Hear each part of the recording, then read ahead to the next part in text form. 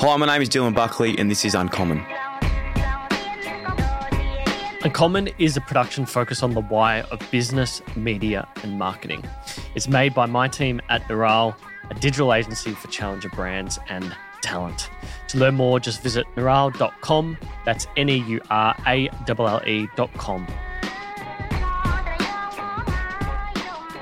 All right, my guest this week is Dylan Buckley, founder, producer, host of Dylan Friends, co-host of List Cloggers. Thanks for coming in. How did you come up with the name Producer? It's a funny story, actually. I went on, like anything, okay, I start businesses like the complete opposite way. Normally you get the foundations, you get the business plan, you get all these things. My prerequisites for all the business I've created was the name first. Second thing is I go to Instagram, make sure I've got the handle. Yeah, because I'm a big believer in having the hand. You've got to have the handle, like I think anyway. As the exact thing, like just the handle, bang, it's there. And I actually went on this name generator on like a .com, and it was like a name, and you put in like podcast, production, all this sort of stuff, and it came up, and it like brings up like all these like business names. One was like Producer, production, podcast, like all these names of businesses, and I was like, Producer, that's sick. I want something like that, but that's definitely gonna be taken. And then I was like, oh, fuck, I'll just check it. I went to Instagram, the handle was there, and I was like, oh, fuck, this is sick. So I took the handle, then I was like, let me see if the .com's there. And I went producer.com, and it was like, contact GoDaddy if you want to buy this. And I was like, oh, shit, I don't even know what this business is yet, but like, I like this, and I need to just act on it, like very impulsive person. And I don't know, like, if you've bought .coms before, but they're pretty expensive, like, when you go there. And especially at that time, like, I was like, oh, geez, I don't know if I can afford this. Or was it owned by someone else? It was owned by, like, a business that buys names and then they resell them. What do we call them again, Jacob? They're like... Yeah. They're like domain... domain people. Yeah, like... They're not scalpers, but they just, like, sit on the asset. Yeah, yeah. Same thing's happening with... I don't know if you know much about crypto, but, like, the .eth address. Yes. Oh, the ENS. Yeah. ENS system. One of my mates actually bought Gary V with 3 E's.eth, and he thinks that he's sitting on a gold mine. Yeah, but I'm like, he only has 2 E's. But no, yeah. Yeah. Okay, there you go. Domain speculator. Yeah. So we did that. Anyway, end up brokeraging a fee and bought the website, had the business name, had everything. And I was like, all right, fuck, let's make a business. Yeah, right. And because the business, the time that you articulated as September 2021 on LinkedIn, was it like how earlier was this? I like those dates. It was a lot earlier. I suppose, like, going back, again, no linear sort of message here, or like no linear story, sorry. It was all just, I had, like, honestly had no idea what I was doing. And how it all came about was, and I'm sure we'll get through, today, was like with the podcast. I created this podcast, Dylan Friends, which was just meant to be something to have and show radio stations, hey, I can do this, give me a job, when I finish footy. And when like that started building and growing, and all of a sudden I was doing it full time, and I was like, well, this is fucking weird. Like, how is this even a thing? And then it got to the stage where I was like, well, fuck, we've got so many freelancers working on this. Yeah. Like, if we get a few more jobs, we can actually start getting some people full time and doing more shows. Yeah. So there was that really weird stage. Then I was like, well, that's super weird, because then I can't call it Dylan Friends and do other shows. So I was like, I needed to create that umbrella to have other shows underneath it. Yeah. So the idea... yeah, like, it actually worked like completely backwards and sort of came out of a necessity, not so much an idea to do it. It was more, we needed an umbrella to operate under, and everyone worked for a producer, but then fed everything else we did. Yeah, I had the exact same thing as, like, it was the podcast and then it funneled into other stuff, basically. Yeah, we're gonna jump into that segue period because it's very interesting to see how it came about in hindsight. At the time, you were probably like, "What the fuck? Like, what am I doing?" Yeah, but still am, to be honest. That's part of the fun of it. But sort of as humans, where you try and connect, patterns, so to speak, it's intriguing to look at it back in hindsight and see, oh yeah, he was so going to do this. But as a kid, what did you think you were going to do growing up? Oh, 300 game superstar, probably 3 flags, Brownlow medal. How old did this idea come into your head? It's probably my earliest memory, really. Like, I think that's just what I thought was going to happen. Like, when I was probably... Funny story, actually, and it's funny because now, looking in hindsight, it makes a lot of sense. But I was never actually into footy at all as a kid. Didn't play, didn't do like any footy. Then when I got to primary school, and my parents never even pushed me into it, all my mates were playing. And I was like, Mum, Dad, can I please go play with my friends? Mm. Can I go do this? And it wasn't until then that I actually really enjoyed it. And I sort of think, like, did I actually enjoy and play footy? Or did I just love being a part of, like, an awesome group of mates that just played footy on the weekend? And that was my earliest memory. And you know, from there it sort of, you know, it got bigger and more serious and ended up playing a little bit of AFL footy. But it was, an incredible time and loved playing it. But I think I actually just loved being a part of it and hanging out with your mates every day. So, like, what was your earliest conception that, you know, because as you get older, you realize things like you're the son of someone who had played more than 100 games, so that almost gives you a pathway to a club. Yeah. When was it that, like, you realize your dad was someone who was important at that club or had been in the past? Yeah. And that, okay, this is maybe something that I actually can do. For sure. I reckon I knew, you know, as a kid, but you sort of think that's just normal. You think that, like, everyone's dad just plays footy and that's just what it is. I suppose it got a little bit more serious when I started getting around that, like, 14, 15 years of age, when, like, the rep teams start coming and everyone knows who dad is and is going. But, I think, like, when I started doing that and in terms of, like, at an age, like, I knew that I was going to get drafted by Carlton when I was, like, 16.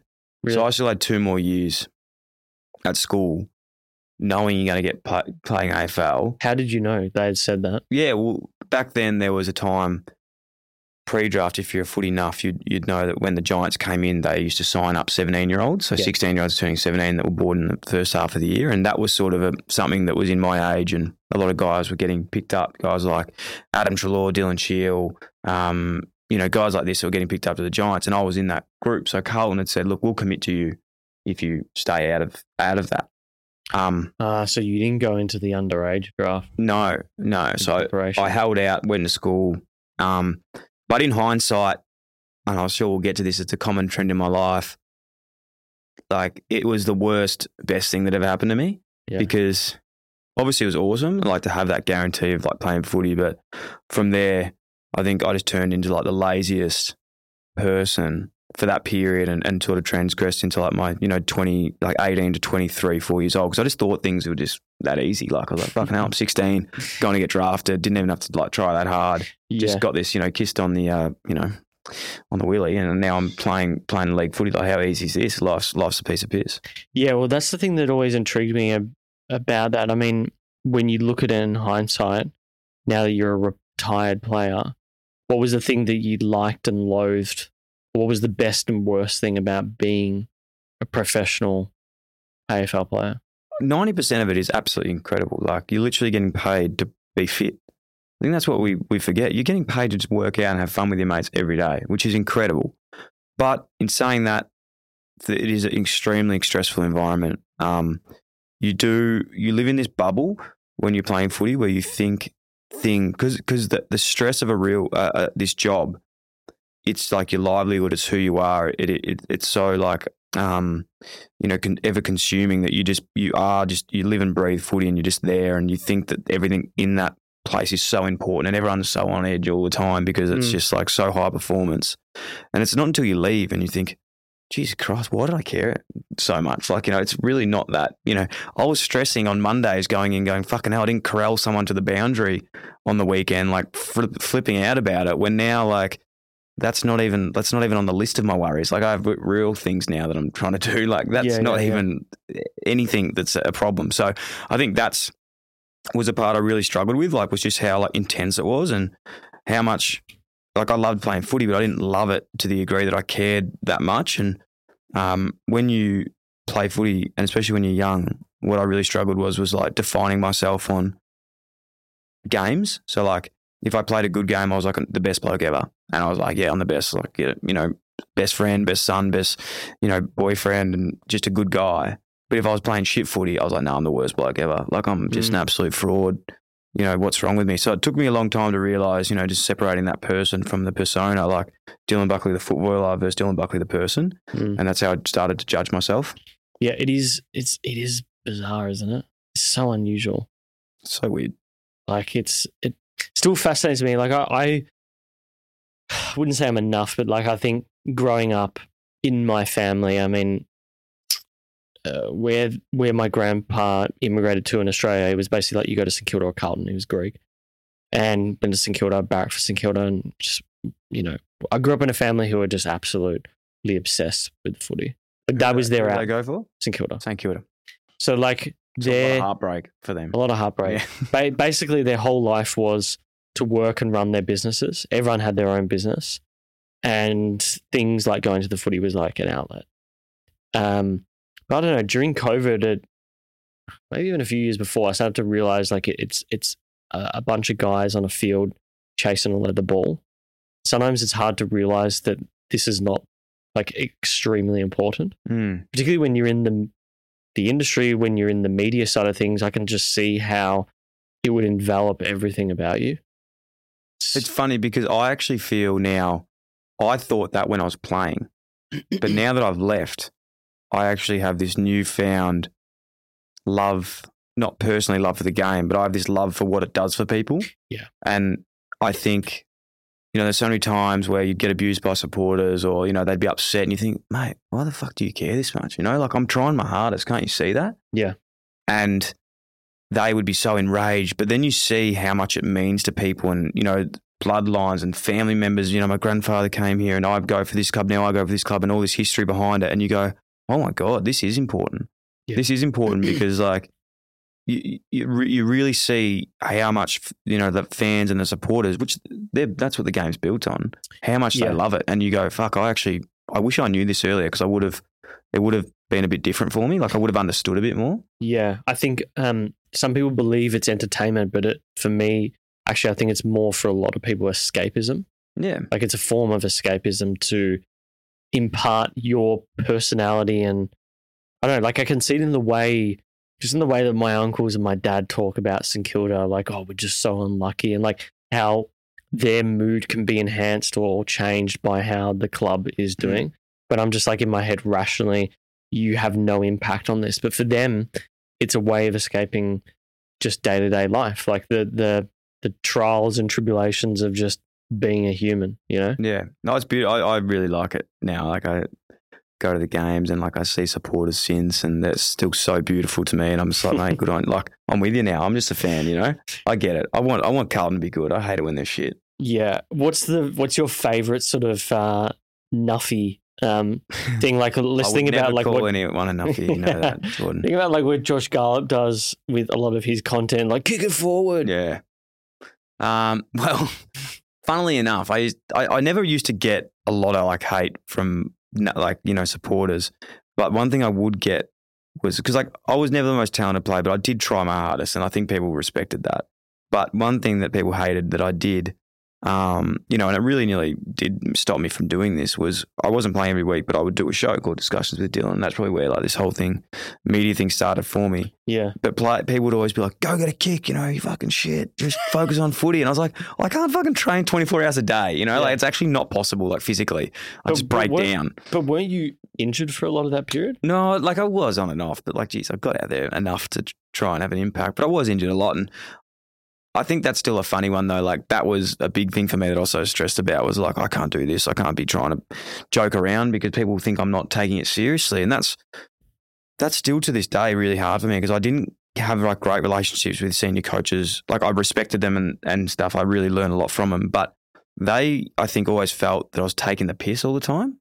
I was like, I can't be serious all the time. That's not my nature. That doesn't mean that I don't care. It's just like I needed to chill out. So I suppose those shows for me were a bit of escapism myself to like do something different and not just be, a stiff all the time. That's another thing as well is like, I don't know if you ever visited Big Footy. No, I haven't. Probably best you don't. Yeah, no, I wouldn't. I haven't. I love it, but unless I was feeling really good about myself and needed to bring myself down a little bit, I would visit a few old threads for sure. Back in the day when I was like 21, 22, I'd go on Big Footy. But oh God, okay. The thing for me when you mention injuries is, and what I've always been intrigued by is one, that people get so upset, like what you said before about focusing on getting a kick or whatever it is. And in your case, like there was injuries, yes. Some people are more injury prone than others. They have bad injuries, like recurring injuries, particularly people who have like recurring knees or shoulders and stuff like that. How much do you think that is just bad luck for the player, or it's just primarily the way that they play the game or run or something related to their physiology, and unfortunately their body's being found out in that sort of high pressure, high octane system. Yeah, look, I think if I knew that, I'd be paid a lot of money to be working at a medical facility or a club. But I think there's no one answer. There's so many different ones. Like obviously, guys and girls are all built differently. Some people more prone to injuries than others. I found for me, like once you have an injury, if you don't get on top of it early, it always gets worse. But not only does it get worse, it throws out other parts of your body. So like, what do you mean by getting on top of it though? Like just like rehabbing it. Like if you keep playing through it and you don't do the correct rehab and strengthen up around, because like you think about it like this, like I had a really bad back, like my whole career, my lower back, and it's still something that sort of I deal with today. But from that, because your body's out of whack, I'd put a lot of pressure on my left side of my body. So then I really badly broke my ankle, like on my left side of my ankle. And when I'd run on that, I have really bad range in it. So I couldn't do like full calf raises to strengthen up that side of my body. So then I'd run more on the right side of my body. Then I started tearing all the calves on the right side of my body. God. And because I was tearing the calves on the right side of my body, and then you overcompensate and run on, so then I hurt my left knee. And then my back, so it's just like our body is so aligned. Yeah. And that's why it's like those lower leg injuries, like I found, if I could go back now, one thing I would have done was just try and get my alignment better and like really rehab and get some really good like structure in my body, because I just didn't realize at a young age what I was doing. Well, because it goes to show that like, technique can often define the injuries you have. Yeah, well, like the repercussions. Cyril Rioli, like he did something years ago where he kept tearing hamstrings. He was so quick, so he had to learn how to run again and not overstride. So there's so many little bits and pieces that are there for players, but some players are just unlucky. Some aren't. The one thing I hated the most about my injuries were I was fine if I did my shoulder or something like that, because it's like that's just bad luck and that's an impact injury. But the ones where you're doing hamstrings and calves, like that's when you really lose confidence, because you don't know what's happening. You're like, I just don't know now. Like if I'm going to sprint, am I going to just tear my hammy? Yeah. Like if I strengthen up my shoulder, I'll be okay. And it weighs on your mind. Yeah, I can understand that. Yeah, fuck, that would really piss you off as well. Yeah, the muscle injuries are the worst. I think calf injuries are so underrated. It's not funny. So this transition, you was probably, I read here, so obviously you had the show that you were doing, discussions with Dill beforehand at Carlton. It's 2018. You're at GWS. You're interning once a week on the Rush Hour. Yep. Obviously, I think by then Dylan Friends had just launched with an interview with Josh Kelly. I think it was the first one. Yeah. You'd done 25 eps roughly of Dylan discussions with Dylan. When, I guess, did you realize that this is probably the right time to really get into your post-football career identity? And second to that, why was like media and why was your persona attracted to that, do you think, like talking? Yeah. So, look, I'll probably have to go back to explain it, but like basically I was always had one eye on the future. Like I was always like really set up, really keen on setting myself up going. I didn't want my career to define me. I was always keen on doing it. Like my dad played, 3 flags and won, incredible medals and had an incredible career, but probably really struggled to set himself up after footy because it is hard to do. And his message to me was like, you got to get your shit together. You got to do something. So I didn't work out what I wanted to do. I didn't work out that I wanted to go to the media, but I worked out what I didn't want to do. And I went and did like, real estate. I went and did property development. I went and did teaching degree. Like I did tried 3 different unis, failed all of them, big HECS debt that I never even, went to. And it sort of was a process of elimination. And I think like I left Carlton and I was like, fucking hell, you idiot. Like I wasn't upset that I didn't get the most out of myself playing footy. I was upset that I didn't work hard enough off field to transition better. And I didn't, there was no guarantee I was going to the Giants. I ended up going there, 30 days later. And I remember that time just like such a pivotal moment in my life, just being like, if you want to do something, like you have to fucking do it yourself. Like stop relying on people, grow the fuck up and do something. And I said like, if I get another chance, I'm going to go and I'm going to set myself up and I'm going to be in a better place, ready to go. at the end, because no matter what happens with your career, if you play 10, 15 years, like you're still going to have to do something next. And the same as what I'm doing now. I've always got side shit on the go. I even just launched one and I'm still thinking about like what I'm doing after. And yeah, I got there. I was like, all right, let's fucking go. So as much as I want to play footy, I'm going to set up this podcast, start interviewing people. And, the idea was to get into radio because I couldn't get a job on radio. It was really hard. I was like, I'm going to use this. There's no like course I can do. I'm playing full-time sport. So I'll start the pod and just have that as a thing, to get in. Yeah. And basically that was like the main sort of story of it. But it was definitely like, when did I realize it was a thing? Like I didn't really realize it was a thing till it had to be. And I think that's like a message in like all this today. Like a lot of this stuff, and maybe if someone saw the story, they go, geez, that was smart by him. He did this podcast. How cool. It wasn't like an idea. It literally came out of fear. It came out of like, I literally had nothing else. And I was like, you need to do something. And if you don't, you don't have anything. So like it was built out of like literally just being so scared to transition and not have anything. Yeah, it's like I said, you look at it in hindsight, it's like, oh yeah, he fucking had his shit together. But maybe the lesson is that you gravitate towards things that you like, and the process of elimination in hindsight was the good thing. I also think the lesson for me is that good things come under stress and good things come under tough times. And I think that like, it's not what happens, it's how we react to it. Yeah. And that's like probably the biggest thing I've learned in my life. Like all this shit happens, and every sort of thing that I look at now and think, fucking hell, that was stressful. I look at it now, I'm like, that was the best thing that ever happened. Like imagine if I had a 10-year career and still playing now, do you reckon I'd be set up for doing a business and pushing myself as hard as I would? I don't think I would. Yeah. So I really get excited by stress. And I think that like there's a beauty of it. There's a real beauty of what you do when you don't have a choice. So, and I'm not dramatizing that, saying obviously I had, people to help me and stuff, but there was a time where like, I don't come from a lot of money. So I didn't have a house to go back and live with. Like I had a mortgage. I would have had to sell my house. Like it would have been existential. It would have been hard to do. Like it's not life or death, but it would have been really hard. When is stress too much? When has been stress too much?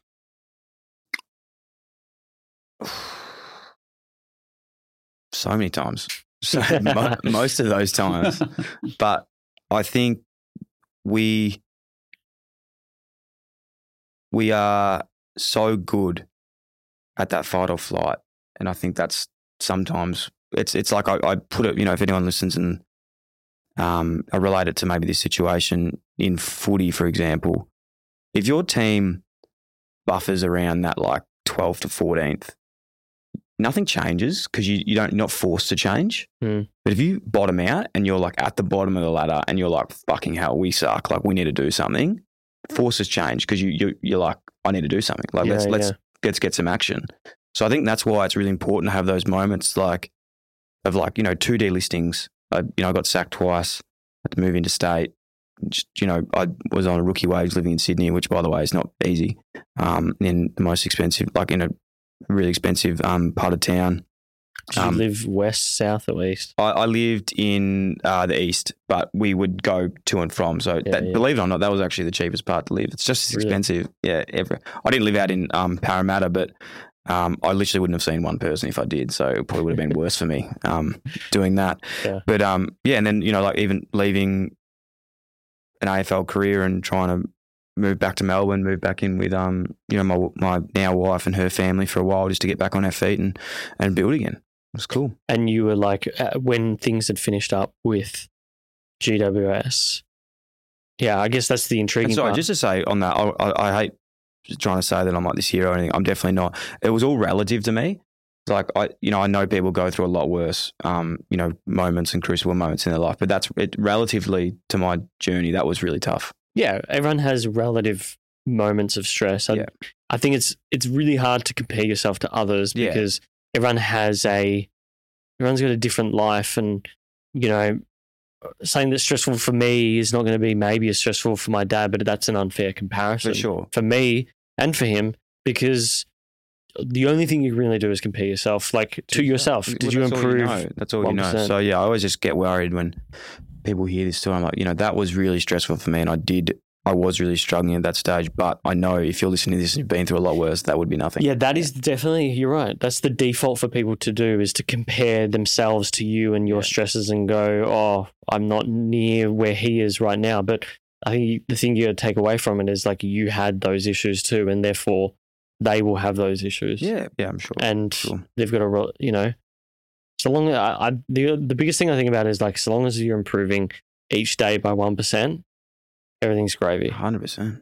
It's hard to convince your brain of that, though. Yeah. So I guess your content career begins in 2019. So part-time producer role at 3AW. Yep. There's a range of shows there. Tom Elliott, Rex Hunt's Footy Nightline, Dee Dunleavy. You're obviously doing Dylan Friend still. Yep. I believe List Cloggers started in that year. I may be wrong. Yep. That's right. Not long after that, I think, I wish I wrote down the fucking dates, but there's co-hosting Teams on 10, Loose Ballers at the West Australian, and you were doing stuff already with AFL Media. Yeah. Maybe it was happening a year after I was just like a yes man for that time. Yeah. I was just do it all. I was just like, have a crack, go for it, do what just go and say yes to everything and worry about it later sort of thing. And I think even from a career point of view, and something I always tell, if anyone's ever looking for advice and whatnot, I just say yes to everything and work it out later. And a lot of these things that I was doing, like at that stage, I was not earning any money off podcasting. I was like, I was selling merchandise, like that was what it was. But in terms of advertising and stuff, we weren't making any money. I was working at 3AW on part-time, and all the other stuff, I was just doing it for experience. Like it was just really just trying to learn and experience. So I think that was like the best thing I ever did, was just like go, because sometimes like when your exchange of things, when you're not ready, is actually the worst thing you can do. Because there's then comes the expectation, then comes we paid you for this, you need to do this. It's like, I was just rocking up and doing it, and it was just like, yeah, right, I'm just learning. Sort of thing. It was really good. I look back now and I was like, that was actually really smart, because the stress wasn't there, because I was just I was like, you're not paying me, so I'm just going to try and learn. So do you, like when you look back at it in hindsight and think about the starting point of Dylan, the businessman, at mid 2021, what were the sort of core principles you think you developed in media back then? Is there anything that stands out in particular? What do you mean core principles, just to clarify that? Like how you approach media and storytelling and interviews and all that sort of good stuff. I think with interviewing and like the storytelling and stuff, honestly, I just treat it as like a conversation with people. Like I've always been super inquisitive of like how people have got to where they are and what they do. And I think for me, because my life hasn't been linear, like there has been ups and downs. So I've been like, how did you get through that? And like just, more just going, how the fuck did you do that? Because I want to do it, sort of thing. And I want to relate it back to my life and my journey and what I'm doing. So honestly, like I say this quite a lot, but like Dylan Friends, as much as that's turned into like the best thing that's ever happened to me, and we have like the most incredible community and people that like love it, and I love them, and it's unbelievable. I started it, and like when I do it, and hopefully it does it for other people too, I'm asking these questions because I fucking don't know. Like I want to learn this shit. Like I want to learn this stuff off these incredible people that I get to sit down with, and that's why I think the people that listen to the show like it too, because we're just sitting down and we're just people that want to like learn, and I love that side of things. So I think the best thing I did learn was not learn. If that makes sense. Like not learn how to, I never went and learned how to interview someone. It's almost like you just utilize what you were saying before about like how coaches or I don't know, maybe staff were annoyed that you weren't taking things seriously, but that sort of attitude was something that allowed you to get inquisitive naturally. Yeah. I think probably on the serious side of things, like, because it did with the, with like the podcast, because I wasn't doing it there like for money. It was more just like, this is content, this is fun. This I was still at that time thinking has a timeline, and then after this I'll get a show on TV or I'll get that go on radio. Like that was still in my mind. And then it's not till probably 6 to 12 months later where I was like, shit, this could actually fucking be a thing. Like this could, podcasting, like how did I fall here? This could actually be a business. Yeah, right. Did you ever have a moment during that crossover period as well where you felt like you were probably bored with footy and that this was way more interesting? Definitely. That whole last year, I was like, I knew what was going to happen. And that wasn't like, the scariest part for me in the whole thing when I finished footy was like the 1% chance, not even 1%, there was a 2% chance that maybe they would have kept me on again. Mm-hmm. And I still don't know to this day the question if I would have been strong enough to say no. But I was just like when they finally said, we're not going to put you on, I was just like, thank fuck. Because I don't know if I could have said no to that opportunity because it is incredible and it's, your lifehood dream and it's guaranteed money. But I think as before that what we were saying around that stress builds so much cool shit. When I got got rid of that career, I was like, all right, fuck, I need to do something because I'm ready to go. But funny story, actually, I don't think I ever really told it, was I got injured when I was playing footy in that last season and I was sort of going to have like 8 weeks off and might have got back for the last couple of games. So I was like, I'm not stupid. I knew what was going to happen. Like I was going to end. Yeah. And I actually went to, and when I talk about stress, like, we talk about like a lot with like Gary Vee and stuff, who I love, and he always goes like, if you don't enjoy your job, just fucking quit and do something else. And it's like, that's awesome. I actually love that message, but sometimes it's not that easy. Like there's other things, like people have jobs, there's, you got to pay for shit, mortgages, all that stuff. So what I did was I was like, all right, if I'm going to finish and this thing's going to finish in 10 weeks and I know when my last paycheck is, I'm going to go and audit my life and get like the PDM, who at that time was Dylan Addison, who still is, who's like the best PDM of all time, player development manager at the Giants. And I was like, audit me. Like, what do I need to get ready for next year? Like, I went back, we looked through everything. I was like, all right, fucking don't need that subscription anymore.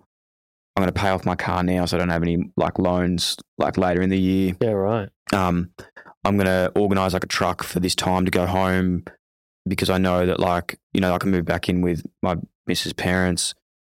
This is when the lease is up. Like I was just organising everything to like have the smoothest sort of like time because then otherwise it would have got to the end of my career and I'd be stressing the fuck out like whatever. So I just got to enjoy the last month and just be like, I know what was going on. Yeah. And I'd already lined up the job with 3AW being like, all right, when I finish, this was going to happen. And so like that transition was actually organised, like ready to go by the time I'd left the game. Yeah. Which is why, back to the stress thing, which again, I was like, that stress made me do that because I was like, let's learn from last time and not be like going, all right, what next? Also perfect as well when you think about it being injured because you got nothing. I wasn't doing anything else. The rehab. Yeah, that's fucking wild. So I was just meeting with people. Like last 10 weeks, I was just on the phone back to Melbourne, like chatting with Triple M, chatting with 3AW, going like, oh, can you give me a job here? Can you give me a job here? And 3AW were the ones that, thankfully gave me a role as a producer. And was there anything that you, because it sort of sounds like, yes, he gave you the order, the player development manager. And these guys are always in charge of like making sure that you're out of football life is sorted, right? They are. And I suppose that's we could talk about a podcast in itself because I have strong belief in that, you are you're in control of your own destiny and you've got to be on top of that yourself because they can't do everything for you. And to be honest, when we went through it, it was more just going, yep, or maybe look at this sort of thing. So it sounds like there was nothing that really like alarm bells are going off. Not really, because I'd had 4 1-year deals. So every year I was like, I know this could be now. So it was sort of like 4 years of just like really working it out along the way, which was cool. Smart move to pay off the car at the time. Well, funnily enough, I wouldn't have been able to pay off the car, but I got hail damage in Sydney. So the car, I remember like in the street, what Sydney weather's like, it's crazy. In the street, I remember like going out and everyone's covering their cars. I'm like, fucking come on, like just smash it, like smash my car. So then I got ridden off from hail damage. Really? Yeah, it was awesome. Hell? So how bad? It was like my car, by the way, to give context, it was like a 2005 Holden Commodore and it had 270,000 Ks I'd had like a $3,000 bill owing on it. So I was like, please just die. So was the hail that bad? Oh mate, they were like this, like they were like golf balls. Okay. Absolutely smashed it. I don't remember that. Yeah. What year was that? Oh, that would have been 2018, 2019. Fuck. All right. Yeah, so I didn't have a car. It's funny now with the hail damage stuff. Like, how, I don't know if you get those text messages, but your insurer will like message you and say, "Hey, be careful." Oh, yeah. To say like there's hail coming forecast or whatever. If I had had that, I would have just Yeah, wouldn't you have just done would anything have anyway. It would have been like, would have probably moved it more central, if anything else. Just on that quickly before we get into Producy, what was the best thing about coming back to Melbourne after being in Sydney? I honestly really struggled coming back to Melbourne. I loved Sydney. I didn't want to come back. I didn't want to come back at all, but I knew that I had to, because that was where the currency was, I suppose, in terms of like if I wanted to keep doing what I was doing, that was where I had more currency here than I did in Sydney. And only literally, I'm going to say maybe till like 3 weeks ago, have I fallen back in love with Melbourne. And I love it here. Yeah. Like I just had this, kept having this thing being like, oh, I want to go to Sydney, I want to go to the beaches. And I think just because I had such a good time up there, I loved it. And we went back in March and it was just raining the whole time. And then I came back to Melbourne and I was like, you know what? I really love it here. Yeah. I love Melbourne. I had this period during COVID where I was like adamant that at some point in the next 2 years we were probably going to move to Sydney. I don't know, just the whole mood in Melbourne had been so soured because of what was going on that every time I went up there and like the mental, everyone's mental health was completely different. I think we're coming out of it now. Oh, we're fucking coming out of it. I think we're like, still. I think that we're getting better, but I think that we've actually had the best year out of anyone at the moment. Like if you look at our weather has been absolutely incredible. And unfortunately, like you look at our East Coast, like bloody hell, poor Queensland has just been absolutely thrashed. And it's something that if you haven't lived in like the East Coast of Australia before, I don't think a lot of Victorians understand how dangerous and how heavy the rainfall can get. And like, like fucking hell, like your thoughts and prayers go out to everyone that's lived up in, Queensland. Sydney's been, or New South Wales been bad. New South Wales. My in-laws have moved up to Port Douglas, and the whole time in that sort of northern part of Queensland, it's been torrential rain. Like it's been wild. Yeah, and it's like, do you know how many businesses are built on the sun and like sun and tourism? It's just been like really, it's been really unfortunate for everyone. So I think at the end of the day, everything sort of equals out. Like there's people that were like, all right, Melbourne's locked down, I'm going to go to Sydney. Sydney's locked down, I'm going to go over here. You're trying to escape it. Like, just do what you can do. Are you a northern, eastern, southern, western suburbs boy? Oh God, I'm going to have to say I'm an eastern suburbs boy. Okay. Yeah, I am. Actually, I'm a northern suburbs long term. I think that's what me and my wife have come to. We're like, long term, would love to have a nice house in like, Palm Beach or something down in Sydney. Newport is just this place that we are just in love with. There's another place there called Clareville, which is just beautiful. We'd love to retire there one day. Yeah, right. But I love Sydney. I do love Sydney. I love the east. I love Paddington. I love Surrey Hills. I love Bronte. I love Tamarama. I love, just everything. Like I think we travel a lot. We go to like, everywhere around the world in Europe, which, is an incredible place. But if you can go to Sydney and just get a good week there and let someone take you around, I think it's the most beautiful place in the world. Yeah, I agree. It's funny how like a lot of people, we were just talking about traveling earlier, going over to Europe, but then just the creature comforts we have here in Australia. It's so expensive to travel here as well. Like you can go to Europe for the same price. Like if you go to WA as well, WA is one of the most beautiful places in the world. If you've never been up like north before, it is crazy. I used to go to Port Hedland with a mate, and like, I'm a sort of Melbourne city boy, and you'd go out on a boat and you see a whale and you're like, oh my God, a whale. And then like you see another 15 and you're like, what the hell? Like there's so many whales. Then by the end of it, you're like, can these whales just like go away? Like there's that many. It's like beautiful. Port Hedland, I've never been. I've been to Broome, but I think that's a bit further north, right? A little bit further north, yeah. So Producy. Actually, no, I think Broome's further north. Is that what you're saying? Yeah, Broome. It's further north than sorry. Hedland. So the agency officially starts September 2021. Agency. Oh, Producy? Producy. Yeah, but I don't even know what we call it, to be honest. I don't know if it is an agency, whatever. Yeah, you're going through the stage of like trying to work out what we are. When you first start, and you're doing not everything for everyone, but you at least have a clear circle around what you're doing, which is audio and video. Yeah, basically. The podcast agency, network, whatever it is, we started then, and that's when we had, like Dylan Friends and Liz Cloggers, had two sort of, first shows, and then, created, I think we've got probably about 5 or 6 now that we do, 200 plus. We've got Bromley Lynch, a couple young guys from Ballarat, and they now live in Torquay, which is just the funniest, most beautiful kids. I say kids, they're 27, and I keep saying that each time. They're a year younger than me. I don't know why I say that.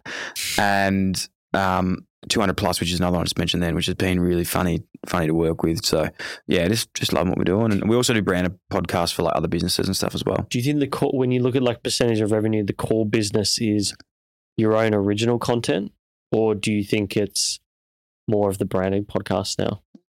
It's interesting. I think at the moment it's probably like 50-50 really. Right, okay. Yeah, like I'd say it's 50-50. Like without having the spreadsheet in front of me, it's pretty similar, and I think we want to keep it that way. Like we love doing that. I think what's really cool with podcasting and actually really hard is the fact like it looks so easy. It looks so much easier. So everyone just thinks that they can do it, which they definitely can. Like if I can do it, you can do it. Like that's for sure. But it's a lot harder than it looks, like soundproofing, fucking, all that stuff, which is just... It's easy to do a podcast, but it's extremely hard to do a good podcast. Well, exactly. And then it's like, how do you get that out? What platform do you put it on? How the fuck do you get people to listen to it? Like what social media? Like all those sort of things. So there's so many bits and pieces, and I think that's why we love working with like, like say people that come in and start them, and it ends up being a side project, but then they realize it really has to be like a full committed thing. And then, other brands we work with, when they have existing audience and they really respect that and they love it, and they go, you guys do this, we'll do the rest. And it's just like, yeah, awesome, done. What do you think in the next 18 months to 2 years is going to be not your specialty, but what intrigues you most? Do you think it's the original content? For me, I normally look ahead to like times of the year, like December this year or Jan or June next year, stuff like that. Yeah. So it's June next year-ish. Where do you want to be personally? It's a great question. Honestly, like I'm just wrapped with what we're doing at the moment, and I just want to keep carrying on and continue to create cool content and help people create content as well. But for me, I think like I'd be silly to say that I don't have goals. Like I think maybe a little bit too much. Like as soon as I get comfortable, like I just self-sabotage, start something else. Like, let's go. So I'm starting, obviously like the podcast, we want to keep like having like awesome podcast network and build that out. Like we have a goal to have like 8 shows by the end of the year. Mm-hmm. So it's a couple more we want to create. And as I said, just absolutely loving that. And then on the side of that, I want to create like another sort of business that will float into Producy as well, which will be serviced by Producy, which is like a golf label and golf brand. Uh-huh. And that's something I'm really excited about.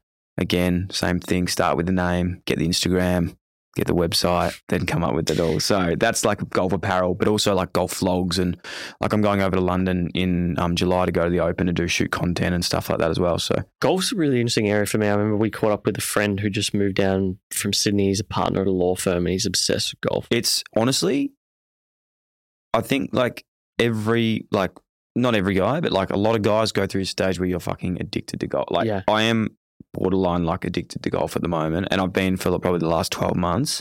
It is an incredible game. It is so challenging. I'm so shit, but like you get one bit of improvement, then you go back 7 steps, and you go forward 1, and then you go back 20, and like it's just a game that you can never master. So like I really enjoy the escapism of playing golf, but then I was like, if I love it so much, people say don't make business out of your passions. I'm the opposite again. I don't really do that well. I'm like, well, fuck, I got to do something cool with it. I love apparel, love clothing.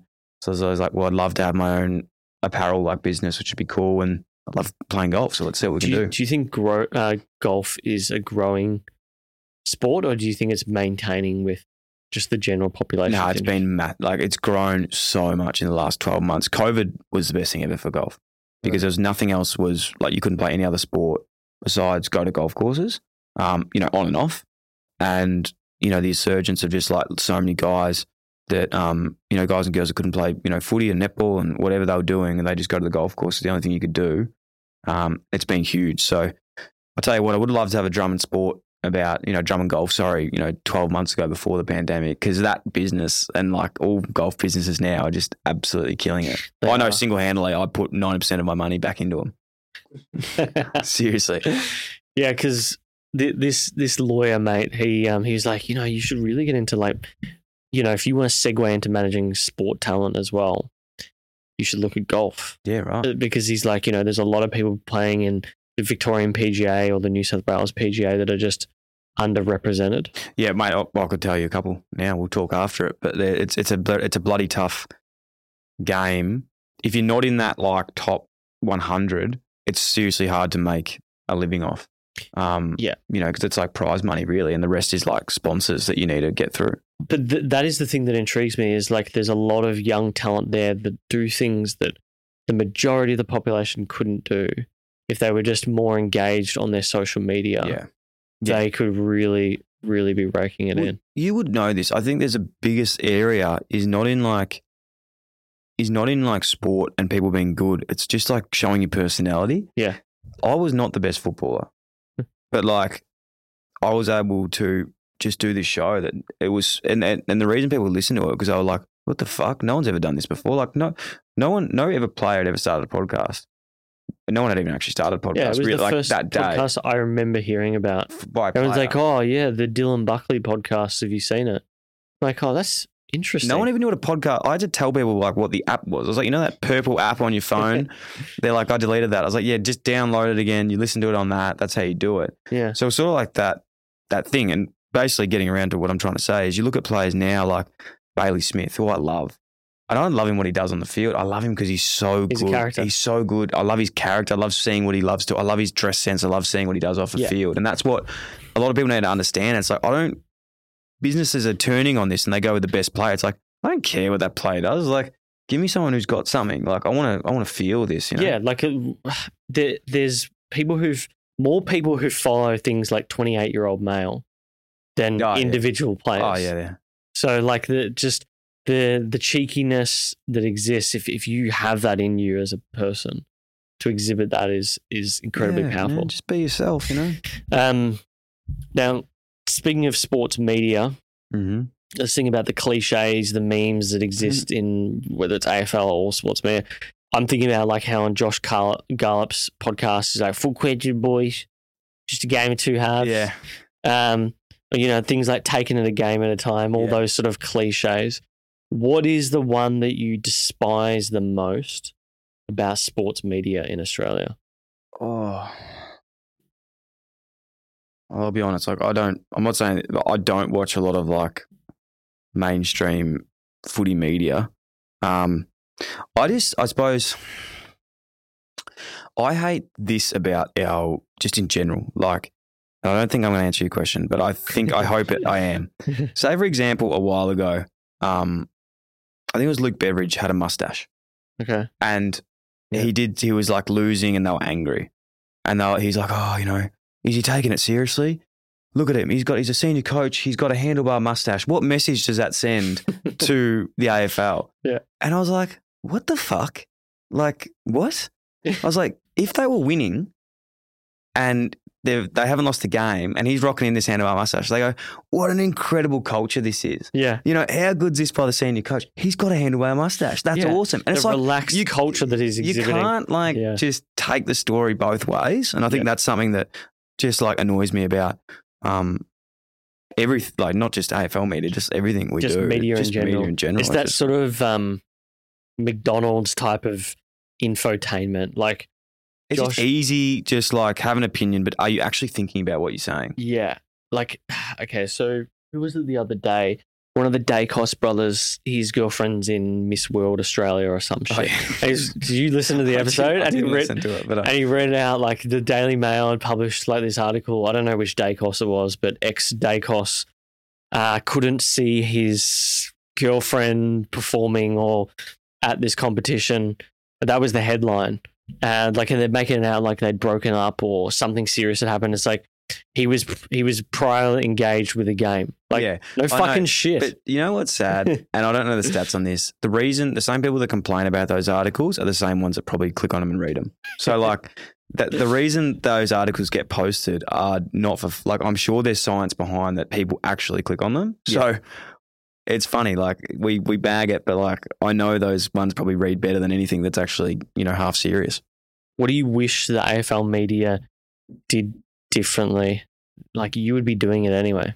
Like you're basically covering the things that Josh, Caden, Kados, sorry. Caden. It's always funny when like you try to work out what are people's like preferred. That, Yeah. Do you reckon he writes like on a government form, like Caden, last name, preferred name, Kados? No, I don't think so. I'm not sure. I'll ask him though. I'm not sure. I guess I'm intrigued that. Do you think think about your the previous tenants that were in where you are now in Richmond, what Ticker's doing to the sort of news space? Do you think, like I think that those sort of news organisations will take over your 7, 9 and 10 in 10, 20 years from now? Do you think that your generation of media will push out a lot of things that exist on Fox Sports?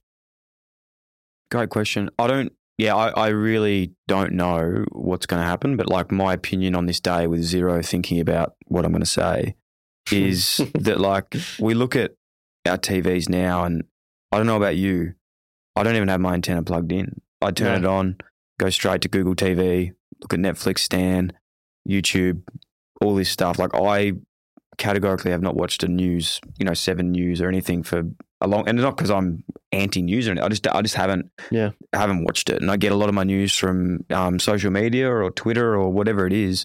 I think we're moving down such a social media and digital platform society that I don't know the future of those things because I'm not really in that world at all. But I do know that digital media is great. Like we look at these podcasts at the moment. Like I love watching, listening to like the Squiz and those Spotify little Your Drive daily playlists and stuff. It's like, this is awesome. Like I'm learning about shit that's going on.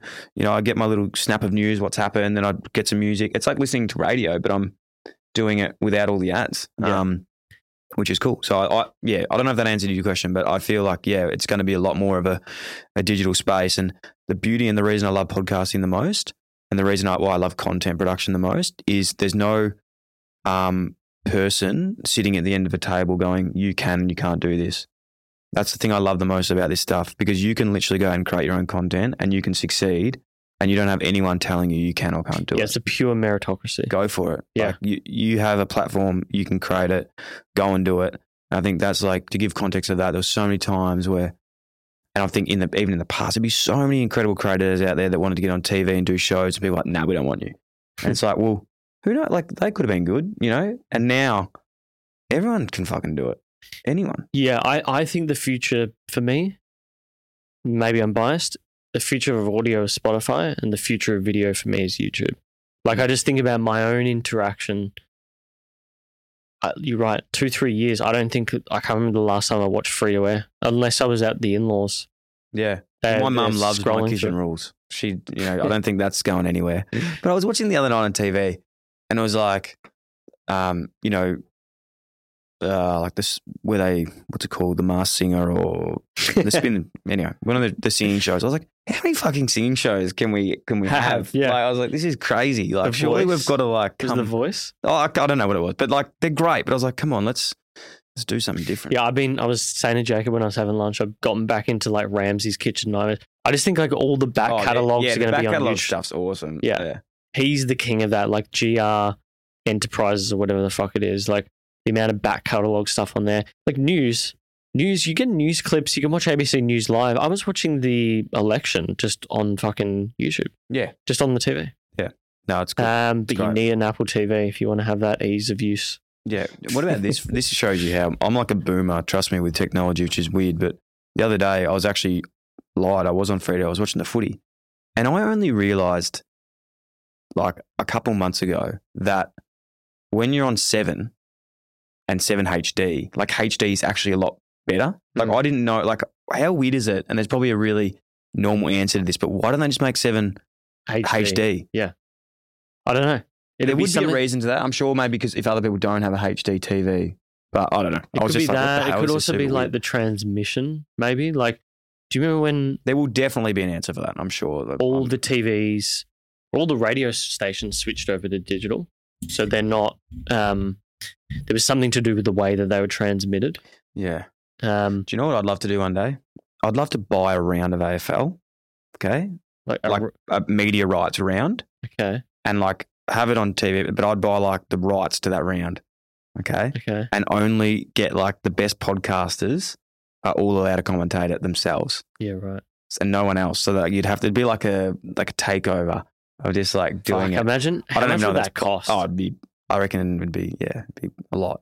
10, 20 mil? It'd be a lot, and it probably wouldn't be worth it. But I'll do it anyway. Yeah. But I know what you mean. Like, I just think YouTube's the future. I look at like guys like KSI. KSI, you know, the React stuff, like the React stuff. But like, he's got other channels called like Sidemen, which is just like him and his mates doing like gags around dating. Yeah, it's great. It's fucking hilarious. It's like, I just like 20 million views on one of these videos. I just don't know how normal media competes with that. Do you know what is crazy? This will show you as well what's happening.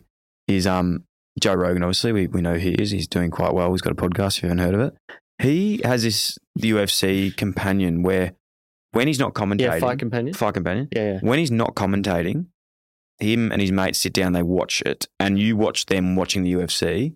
That gets more viewers than the UFC fight. How crazy is that? What the fuck? How weird is that? Really? That's awesome. Yeah. Does he still do that on YouTube, or is it all Spotify? I don't know if he does it with this new Spotify thing, but like they've got, I'm sure they've got some new streaming stuff coming, which we're probably, I don't know if you can talk about, but it'd be cool. Yeah. That is very, I got a feeling it would be, it would definitely, Fight Companion, it's all gone. Yeah. Yeah. Oh, fucking everyone's like tried to copy it now.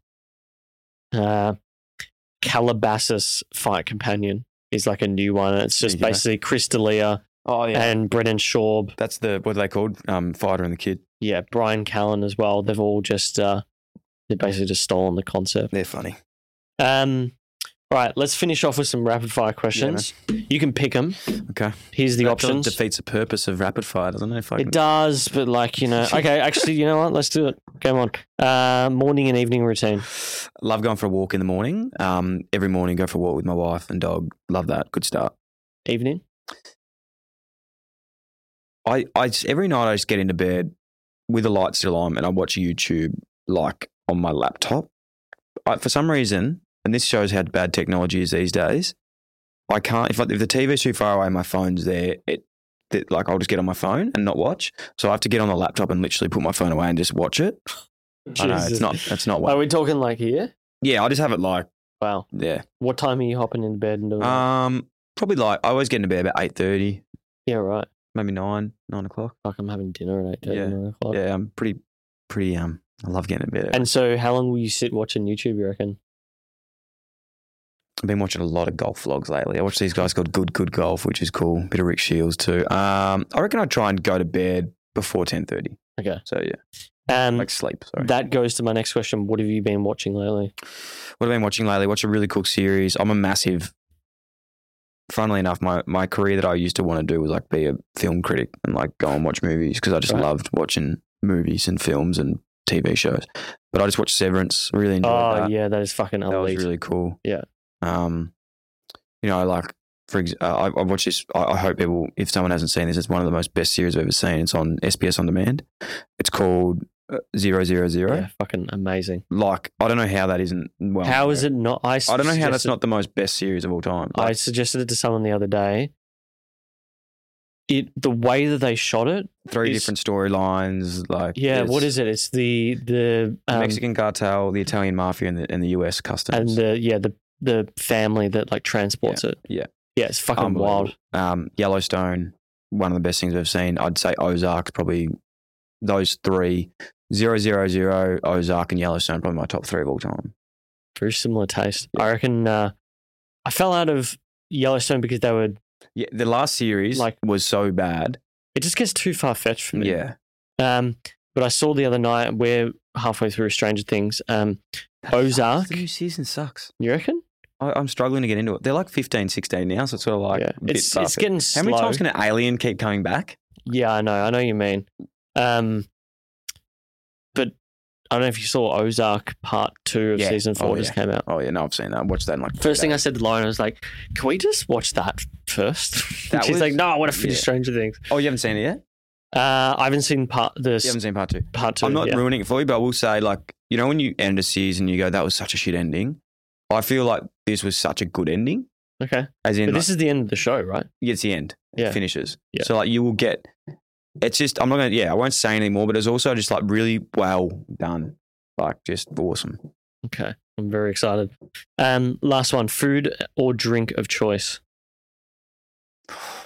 God, it's such a hard question. You got to give me, like, a time of the day or something. Like, is it a dinner or What's your go-to alcoholic beverage? go-to alcoholic beverage? I'm a beer man. Okay. Yeah, beer man. But love a margarita. Love a cocktail. Spicy mug or standard mug? Oh, God, don't tempt me, Jordan.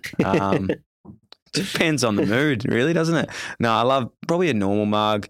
Love a Amaretto sour. Yeah, love it. Love, yeah, love it all, really. But I've been off the drink a bit lately, like just been sort of trying to not be stupid. But I'd say my drink of choice, if it wasn't alcohol, would be just like soda water.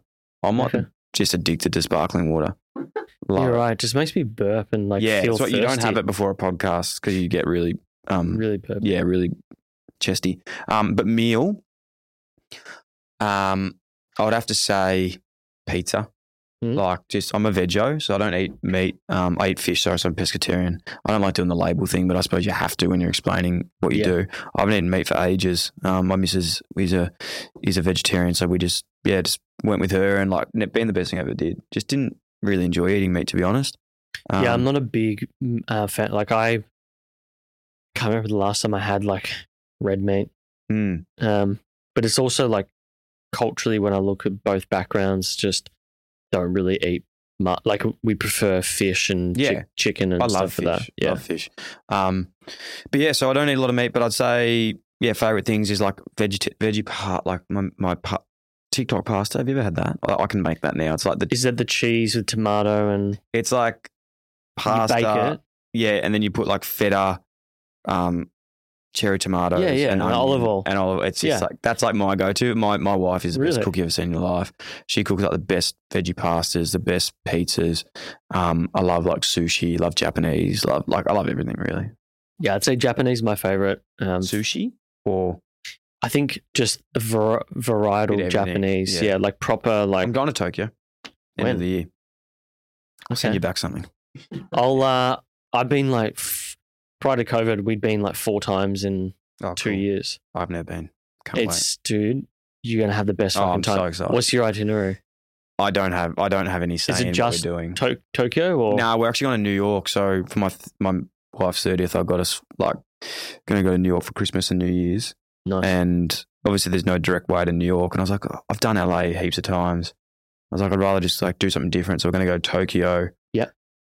Canada. Actually, sorry, that was last week's plans. It's changing. We're going to Tokyo. Yeah. Austria. Do a bit of skiing. Okay. Then so it's like literally around the world trip. Yeah. And then going to New York from there. And how long do you have in Tokyo? I think we'll do a week. Week in Tokyo. I would say it's never enough. It's never enough. Jacob's a massive Japan fan as well. Lived there for a bit. Oh, wow.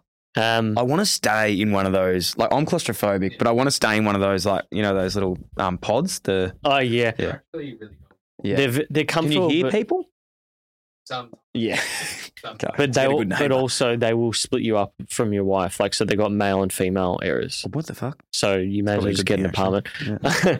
I reckon Jacob, he should stay around like your Yogi Shibuya area would be great. Send me some tips. Yeah. I'll send you a list, dude. I've got a fucking list. Yeah. Lauren is going to froth as soon as we come out of here. Yeah, I'm so excited. Yoyogi's my favorite because it's right near the park. You can go down to Wacky Shibuya. You could go to Harajuku around the corner. You're next to a major train station, so you can go to like Shinjuku or the center or wherever else. You've lost me, but I'm interested. Yeah. Ginza's good. Yeah. But I don't know. I feel like I'm biased towards Shibuya. So No, Shibuya's like being in South Yarra. okay. South Yarra, man. Where's like the north side of Japan? I want the northern suburbs. Give me the Fitzroy in the north. Get type. That's me. Yeah. Yeah. Cool. Yeah. It's definitely more like Osaka. We'll do it around, but no, mate. So keen to get over there. I've heard nothing but incredible things. Dylan, thank you for coming in, mate. Thank you. It's an honour. Where can people find you on the interwebs?